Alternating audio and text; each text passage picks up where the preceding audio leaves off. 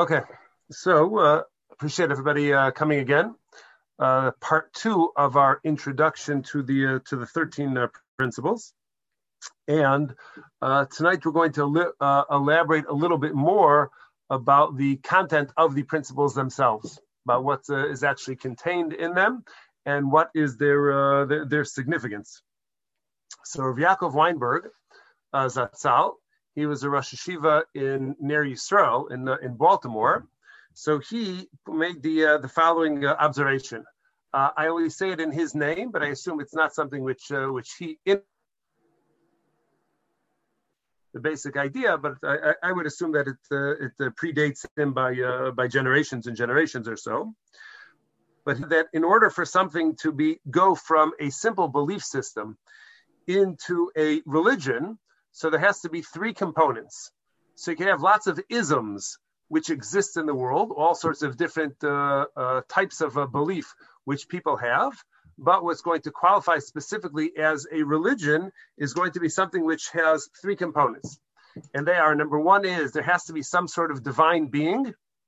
That's step number one, prerequisite number one for a religion. Number two is once you accept the premise that there is a divine being, so that divine being has to provide some sort of instructions to the followers as far as what they should be doing and what they should not be doing. And then component number three is there's always going to be an element of reward and punishment.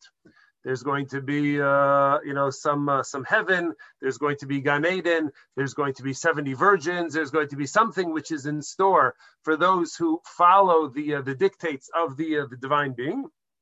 And then there's going to be, hell and damnation for those who do not believe, or the heretics, or the infidels, or again, whatever you would like to go ahead and whatever term that you would like to go ahead and use to describe them.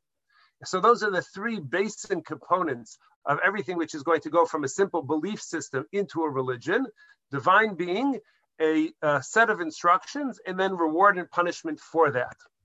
Now, with that in mind, we go high tech, and PDF appears on your screen. I apologize if it's a little bit smaller. Yes, it's fine.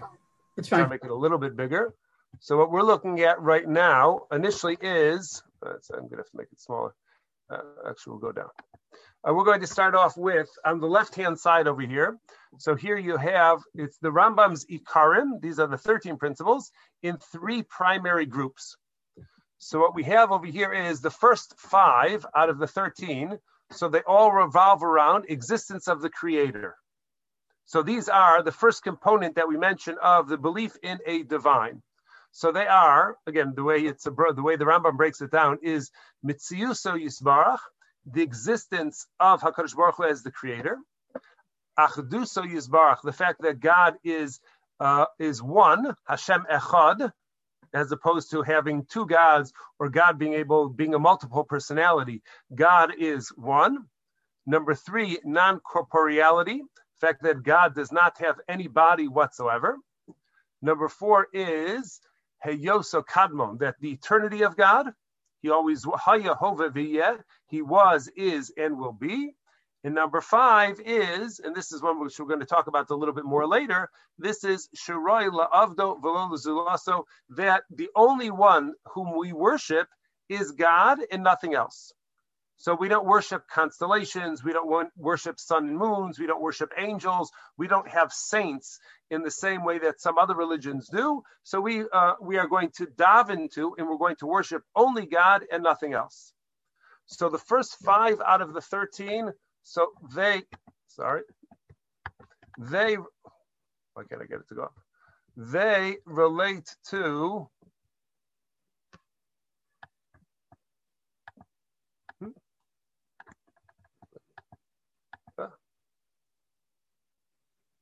I want to lift it up. It's not lifting. Okay.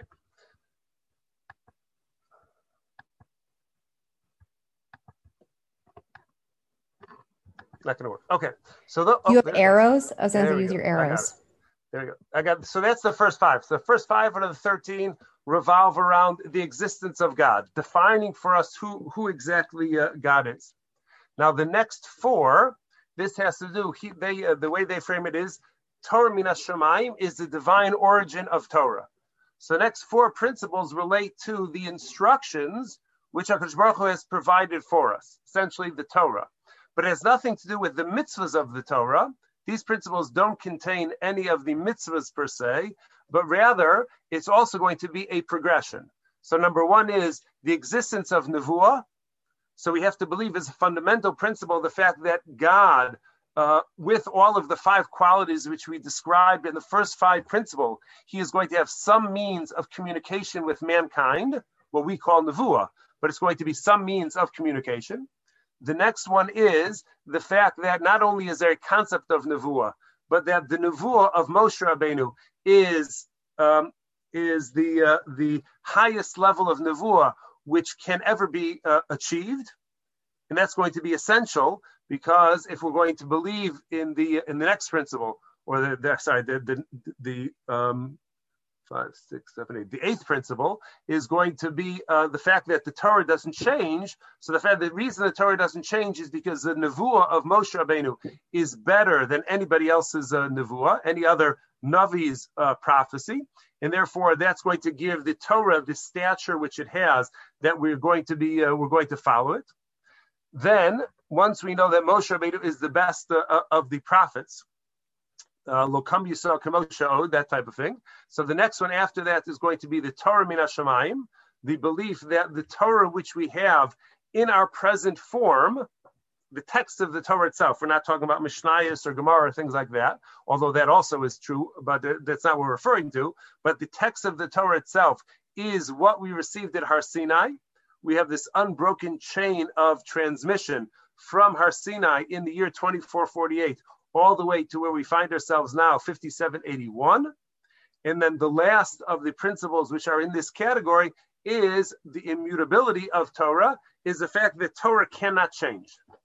By definition, once there was this divine revelation which took place on the Yontif of Shavuos in the year 2448, so God does not go ahead and come up with New Testaments. He doesn't revise. There's not Bible 2.0 or anything of that sort. Operating systems may change, and various programs on our computers can be changed and updated in all sorts of ways, but the Torah itself is immutable and is not going to change at all. So that satisfies, or that addresses category number 2, the divine instruction, the instructions from the divine being. And then the last 4 principles to round off the 13th. So this is 9, 10, 11, 12. Sorry, this is 10, 11, 12, 13. So this has to do with the way that this author went ahead and framed it is Yedias Hashem, the divine omniscience, not that we know who God is, but God knows what's going on in the world. And then Hashgacha L'schar Va'onesh, and divine providence as far as how it affects reward and punishment. So this is the third component which we talked about, the fact that the divine being not only provides us with a clear set of instructions what to do and what not to do, but he also provides us with a system of reward and punishment, which also is going to be an integral part of the definition of who we are of Judaism as a religion. And those are, so the first one of those, of the final 4, is Yedias Hashem V'Hashgacha Pratis. So this is the fact that number 1, God is all-knowing. That's the omniscient part. And then individual divine providence, God not only knows what's going on a collective level, that he knows what's happening in the universe, and he knows generally what's going to be happening on the globe, but he knows what's going on with each individual. So it's an individualized type of providence. Number 2 is the fact that there is reward and punishment. So if you do good things, if we do mitzvahs, and we refrain from doing averas, so HaKadosh Baruch Hu is going to reward us. In the event that we do averas or we don't do mitzvahs we're supposed to do, so there's going to be a consequence for that. I don't know if I want to call it a punishment, but we'll say a consequence for that. Then what's interesting are the next 2, which fit into this as far as future in reward and punishment, and what the final outcome or the final goal of the divine intent is. Number 1 is the existence of Mashiach. So there's going to be this era, which should happen speedily, but there's going to be this era in which the world is going to enter into some sort of state of perfection, some sort of improved state of being, of existence, of knowledge of God. And then the final one is Tchias HaMesim, is the fact that there's going to be resurrection. The fact that those who have died are going to come back to life. And during that time, as we'll see when we get to that principle, which at this rate, it'll be a few weeks before we get there. But it's something which is that's where the ultimate reward is going to occur, is during that time of Tchias HaMesim. That is the final stage where the world is actually in its state of perfection. So these are the three categories. The 13 principles, as we said, breaks down nicely into three categories.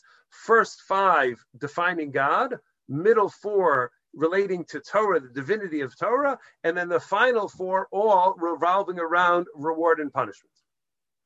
Okay, now, there. Okay, so that is the way we understand that.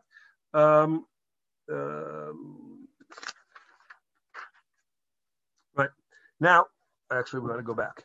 Now, if we go back and we look at it, so as we said, there we go. So as we said, so the Rambam went ahead and he formulated his 13 principles.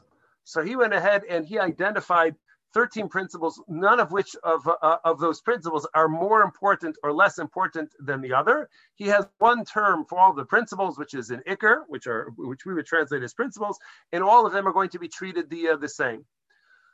From the time that the Rambam, as we talked about a little bit last week, from the time that the Rambam formulated these 13 principles, so you then have other rabbis and philosophers and thinkers who come along and will disagree, will modify, will formulate their own list as far as how they see how philosophy should be broken down. So one of them, you see the name over here, by the hand over here, is Rav Yosef Albo. Rav Yosef Albo wrote a work called the Sefer HaIkarim. Not such a well-known book now because people are much more focused on the Rambam and the 13 principles.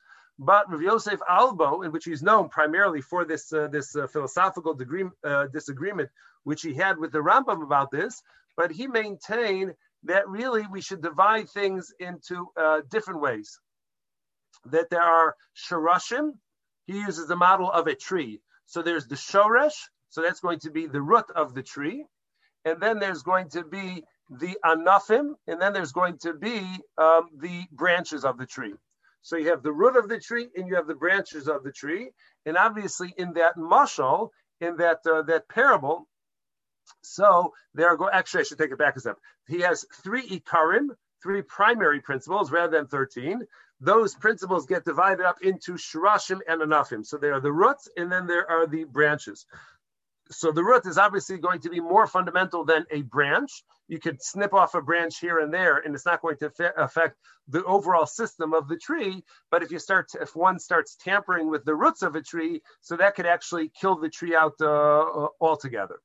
So for the most part, if you look at what the Rav Yosef Albo has is in his list from his Sefer HaIkarim, so you have almost the exact same list, just formulated slightly differently. So he begins also with principle number 1, the existence of the creator.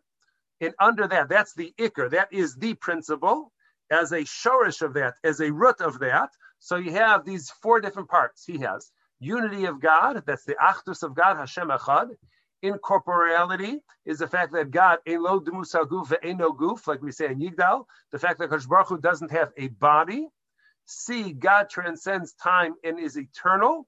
That's the fact that that's the eternity of God. That was the 4th principle of the Rambam, that Hashem is Haya, Hove, V'yeh. He was, is, and will be. And then D, he adds in, which is not, the Rambam doesn't disagree with this, he just doesn't specify it as a principle, but it's really a subcategory of Achdus, of the unity of God, but he sees as one of the important definitions, or the important roots of God's existence is the perfection of God. That we cannot assign any sort of imperfection to God's existence, and whatever existence God has, however we're going to go ahead and we're going to describe him, it's always going to be in a perfect form. Okay, then, so Iker number 2, the second principle as far as Rav Yosef Albo is concerned. So this has to do, as it says, the divine origin of the Torah. So he also breaks it down into 2 parts rather than what the Rambam broke it down into 4. So number 1 is the existence of prophecy. So in order for the Torah to be true, we have to accept the premise that there's such a thing as prophecy, that there's communication from the divine to human beings. Then once we accept the premise that there exists such a thing as prophecy, so then the next thing is that Moshe Rabbeinu is the most authentic of prophets, the most authentic of our Nevi'im, and he was the one who was tasked with the responsibility of bringing the Torah from Shemayim down to Aretz, from bringing the Torah from the heavens down to earth, and that is all of the instructions of the Torah, all 613 mitzvahs, could only exist once you accept those 2 foundations of the existence of prophecy and the fact that Moshe Rabbeinu is the one who was the ultimate prophet who was able to go up and get for us the Torah. Then you have, in his 3rd part, you have the divine reward and retribution. So again, it's the same 3 principles. He just looks at them as broader categories than subcategories. So for this, he puts 3 shirashim, 3 roots under this category. Number 1 is omniscience of God. So God has to be all-knowing. If God is not all-knowing, then he's going to have a hard time providing any sort of framework of reward and punishment. Reward and punishment in its truest form has to be able to take into account. It has to be able to consider all of the different factors which exist, all of the different conditions of our lives, and only an omniscient God is going to be able to take all of that into account. Any human who attempts to judge is by definition going to fall short of that task, because we can't know all of the details and all of the background and all of the conditions and all of the stuff which is not obvious. Only God knows that. The second part is the fact that there is schar and onesh, that once we accept the premise that there is a God who is all-knowing, so we then with that omniscience, so God has the capacity, and not only the capacity, but he goes at and he rewards and punishes accordingly, appropriately and accordingly. And then the third part of that, which the Rambam doesn't mention as a principle, but it has to be something which is presumed in order for the principle of reward and punishment to exist, is that, but Rav Yosef Albo, the Sefer Ikarim, goes ahead and speaks it out. He expresses it explicitly. He says there's such a thing as free will. There's bechira chafshis. If we don't actually have free will, so then you can't have reward and punishment. You don't reward and punish inanimate objects for things which they do, because it wasn't something which they control. We don't reward and punish animals who run on instinct rather than on rational thought and consideration. That's something which is uniquely human, and that also is going to be a necessary prerequisite of our belief system. Now, the one thing that the 6 anafim, the 6 branches which Rav Yosef Albo identifies, that's what we have in this list over here, is creation ex nihilo. So the fact that HaKadosh Baruch Hu created something from nothing, that actually happens to be one of the, if not the greatest miracle of all, is to be able to create something from nothing. That's what actual creation is to create something from nothing. So that is a principle of our belief.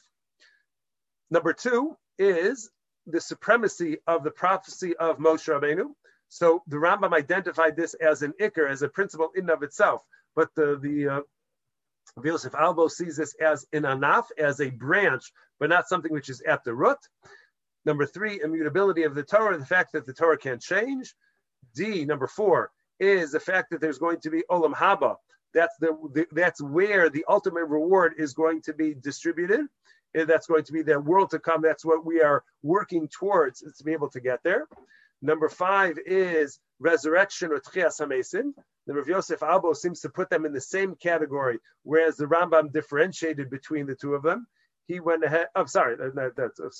Resurrection of Chesed is the same. That's the final principle according to the Rambam.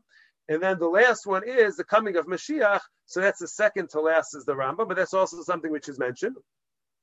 And he points out over here in the one who put together these lists, who worded these lists. So he says the only thing that the Rambam mentions, which Rav Yosef Albo does not mention, not as an ikr, not as a shorish, a root, or even as a branch, is the fact that we're supposed to worship HaKadosh Baruch Hu exclusively. So that is the last of the first set of principles according to the Rambam, ikr number 5 according to the Rambam, and Rav Yosef Albo does not count that as one of the ikarim. Can I ask you a question? Yes. I don't see punishment. I just see reward in this guy. In Rav Yosef Albo? Yeah. Did I miss it somewhere? See where the hand is? Yeah. It says schar ve'onesh. So onesh is going to be punishment. I don't know why he decided not to go ahead and. Actually, it's funny the way he phrases it. He says it's divine providence for schar and onesh. So really, the emphasis is going to be on the fact that God knows what's happening, so that He could reward and punish. So you're right. The punishment part of it is not something which is an ikr to be mindful of. Because he separates out reward and specifies it. Right. You bring up an excellent point. I don't. Whereas, what's his name? Rambam doesn't. What's his name? Yeah, Rambam specifically says divine retribution and reward. You are correct. You are correct. That's very good. I could speculate, but we'll see when we get to the principle of reward in the Rambam, where we'll talk about that more, God willing.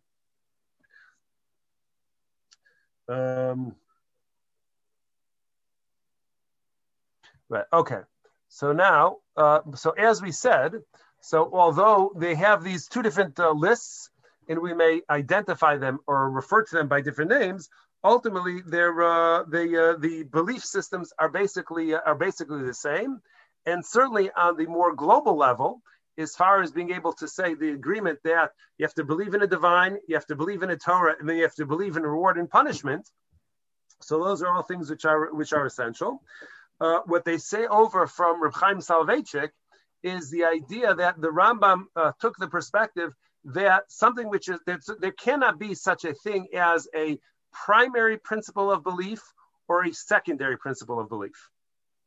Because once you start going ahead and you're saying one is primary and one is secondary, so secondary already means it's not as important as something else.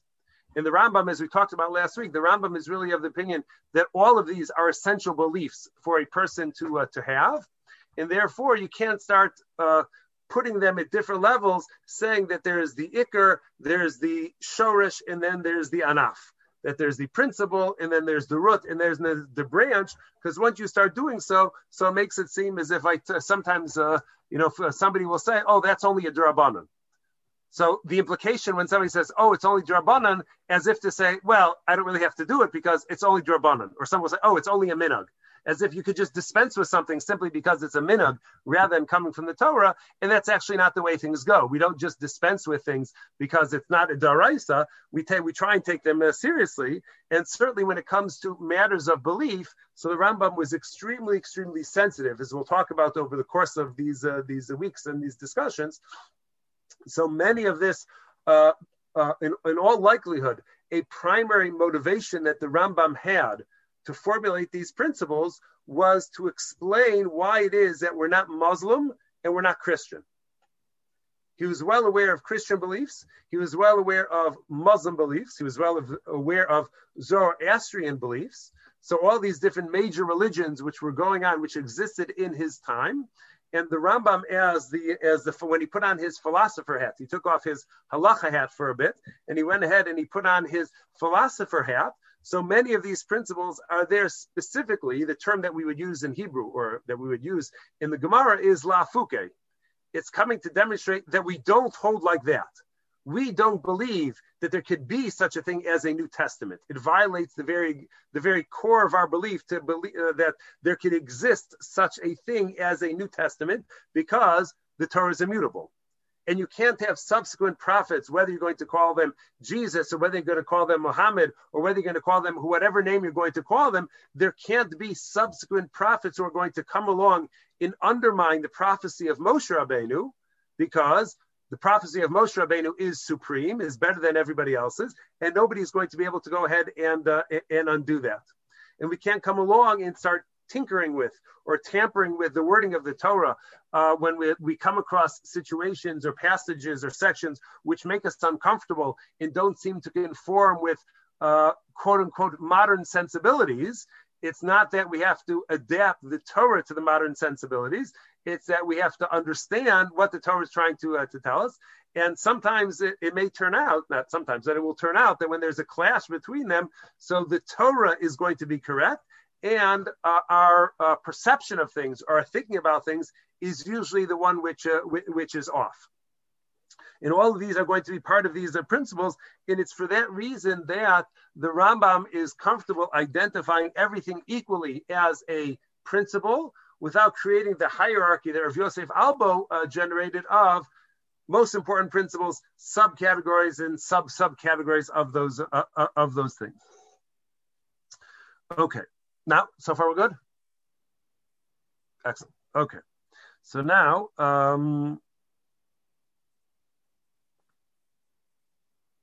right. So now,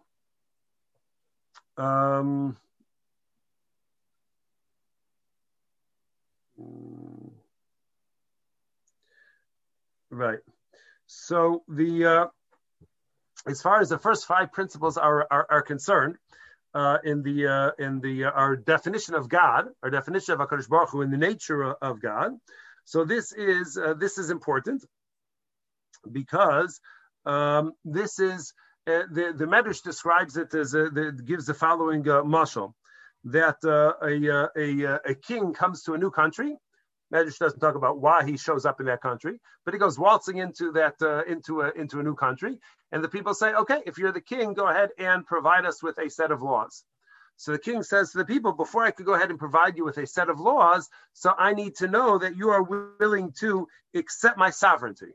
If you're willing to accept my sovereignty, you're willing to accept me as the king, then it makes sense for me to go ahead and to issue or to provide some sort of law structure, some sort of structure of laws. If you're not going to go ahead and accept my authority in the first place anyways, my sovereignty in the first place anyways, so then there's no point in going ahead and making laws which are just going to go ahead and be ignored. That's something which is a futile endeavor, to go ahead and try and put something in place which is just going to be ignored. So these first 5 principles that relate to God's existence, so this is so that we should know who we are interacting with.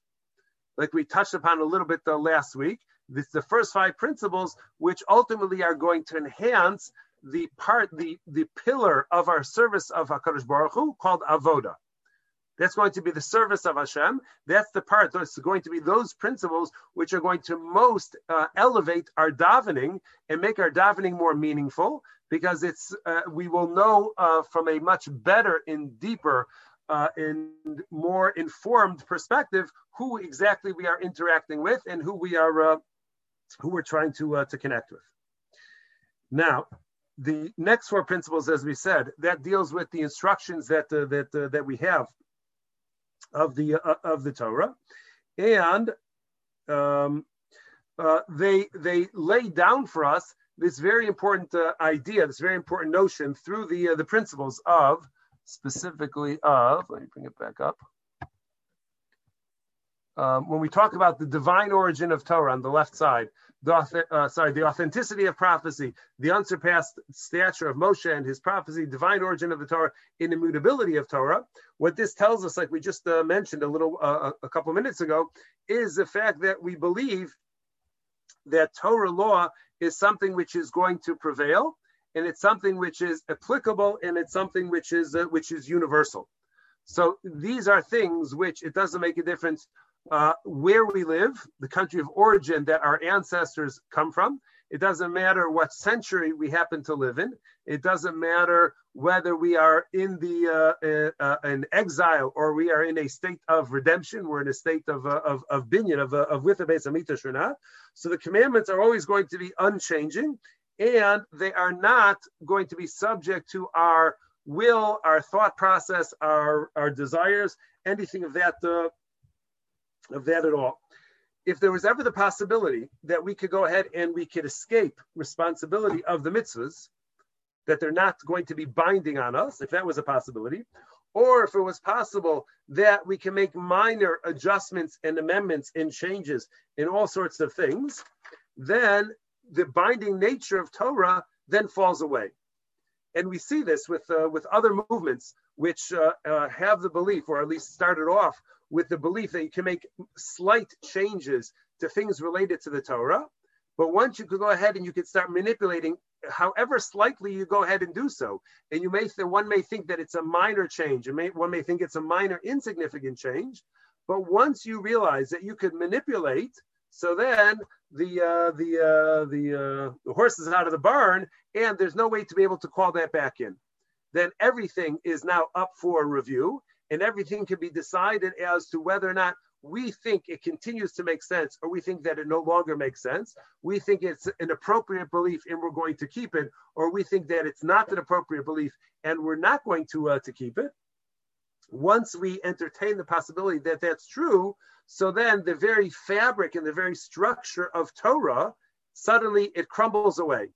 And what happens is that a person is doing, they essentially become somebody who worships themselves in their own belief and their own thought process. Because if you have the ability to decide which things make sense and which things don't make sense, and which things are outdated and which things are no longer relevant, so that means that really you're worshiping the thoughts which exist in your own head. So all it has to do is, if it resonates by you, then you're going to do it. If it doesn't resonate by you, you're not going to do it. That doesn't demonstrate any sort of submission to the divine. That becomes a submission to the individual, to your own thought process and your own thinking, but it has nothing at all to do with HaKadosh Baruch Hu and his Torah. And that's why we sort of we look with great suspicion at those religions which don't really have a hesitancy to go ahead and start making changes as they see fit, as times change and as the environment changes and as the belief system changes. These things happen all the time. The example that I have in my notes from a number of years ago was that the Mormon Church, when they first started, again, I don't remember where I got this from, when the Mormon Church first began, so they had a rule against accepting blacks. That was the rule, that you couldn't be Mormon and be black. Then comes the 60s and comes a change in the entire society as far as equal rights and civil rights and all of that is concerned. And suddenly the Mormon Church finds themselves behind the 8 ball as being this discriminatory religion. So amazingly, there's a new revelation. And that new revelation updates the Mormon Church 2.0.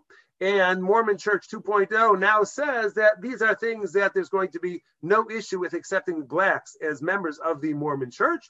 And conveniently, that revelation took place right at the time that the rest of society was coming on board as far as that is concerned. A more modern example, more recent example, may be, and I don't know all the details of it. It's not that important to me that I bothered researching it.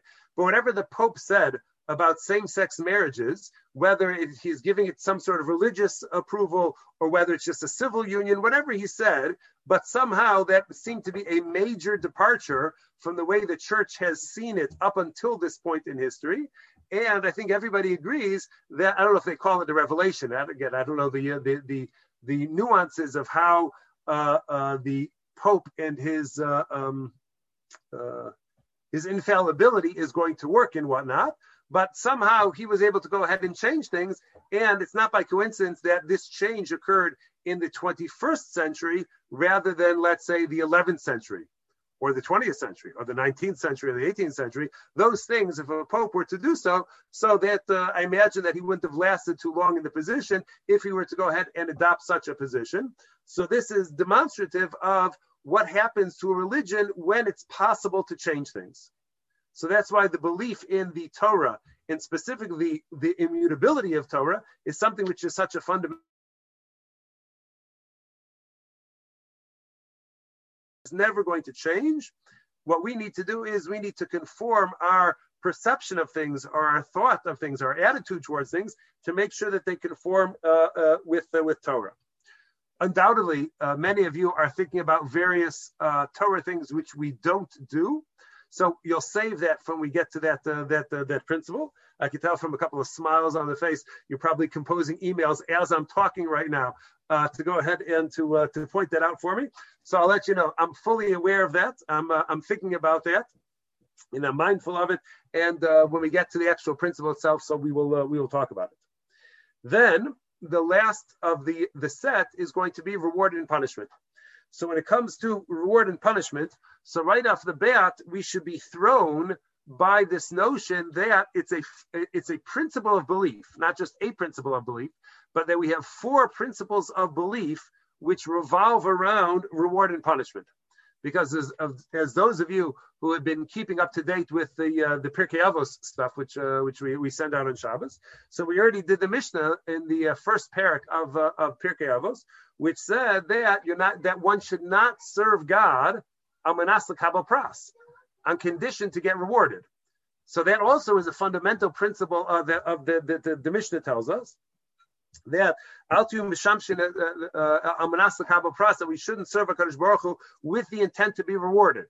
So if on the one hand, the Mishnah tells us that we're not supposed to serve Hashem with the intent to be rewarded, how could we then have 4 principles of belief which all revolve around reward and punishment? They would seem to be clashing with one another, at odds with one another, these two ideas. But the reality is that the awareness, the principles don't tell us that we should serve God so that we can be rewarded. What the principles tell us is that it's essential to know that there is such a thing as a reward or punishment. Why is it essential to know that there's such a thing as reward or punishment? So one answer to that is that part of what makes mitzvahs binding, and part of what makes mitzvahs or averas on the flip side are something to be avoided, is the fact that those are actions which carry significant weight. Reward and punishment only exists because our actions matter. So if our actions matter, if there was no consequence, if we say to your kids at the table, you better eat your Brussels sprouts, and they say, because nowadays kids are chutzpahdik like that, they say, or else. So if there is no or else, then what compels them to go ahead and eat their Brussels sprouts? Just because you told them to eat their Brussels sprouts, if they have any motivation or if they have any opposition to eating those Brussels sprouts, unless you have a pretty good or else, they're not going to eat it. Eat that fish. It's just not going to fly. No matter how many times you say eat that fish, if there's no consequence of literal death or something rising to the level of death, so it's just not going to happen. There's not enough motivation there without those externals of reward and punishment. So the reward and punishment, they are what drives us, that what makes us realize, that's what gives us the awareness that these things are actual mitzvahs which are binding and not just pieces of advice. There are many pieces of advice which we come across, and you can either follow the advice or you cannot follow the advice, right? If you talk to a financial advisor, so they will tell you, invest early. The earlier you start investing, the better. But at the time that they tell you that, there's no consequence which you face. So nobody faces any consequence. Nobody faces any reward if they put that $50 away that first month, that they work. So they don't see any reward of that. So it doesn't carry much weight by them. And they figure, you know what, those $50 could buy me a couple of cappuccinos.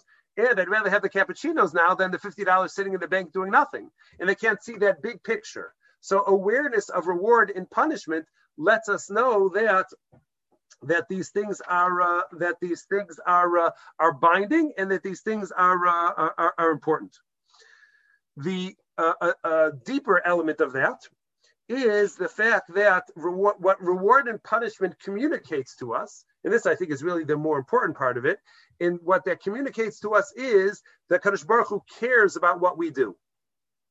As we all know, whether we've been on the giving end of that or on the receiving end of that, in any way, shape, form, it could be in the context of a relationship with a spouse, it could be in the relationship with a parent or a child or a coworker or a boss, but getting the silent treatment, being ignored, is sometimes much worse than being yelled at. Because if you're ignored, that means that you're not even significant enough for the person to go ahead and make fun of you, or they're not even significant enough to even care about what you do. You just don't rank by them at all, and therefore they're going to be ignored. I remember in Beis Medrash once, somebody went up to one of like the Kolo guys before Yom Kippur, and he said, "I want to ask for mechila for anything which I may have done or said over the course of the year." Standard conversation, which you expect to hear all over the world around Yom Kippur time. So this person, who a bit of a character, so his response was, "What makes you think that anything that you could do would have any significance to me whatsoever?" Which was a funny response. He didn't mean it in a negative way. He meant it in a funny way, but it captures this point that mechila in caring about one does means that one cares about the relationship. And if we know that Kadosh Baruch Hu cares about what we do, so that he's going to reward us for doing the good things, and he may punish us, or there may be consequences for what we don't do, that lets us know that we're not insignificant, that we're not just a speck over the course of time, which has no importance or no significance whatsoever. It lets us know that Kadosh Baruch Hu, that relates back to the omniscience, the fact that God is paying attention not only globally and universally, but he's paying attention to what we're doing as individuals. And what we do as individuals is worthy of Hashem's attention to such a degree that he's going to go ahead and distribute reward and punishment based on what we go ahead and do. And that's something which is in many ways quite empowering to realize that we have a close enough relationship with Hashem that he's attentive to what we do individually, and he is going to respond. Yes. Those who could see the chat or not, Bacha wanted to ask: isn't the system of reward and punishment also feedback to know that the system is working? Yes. So in some ways, so that's why I hesitate to use punishment in some ways. I'd rather say I've been using a consequence.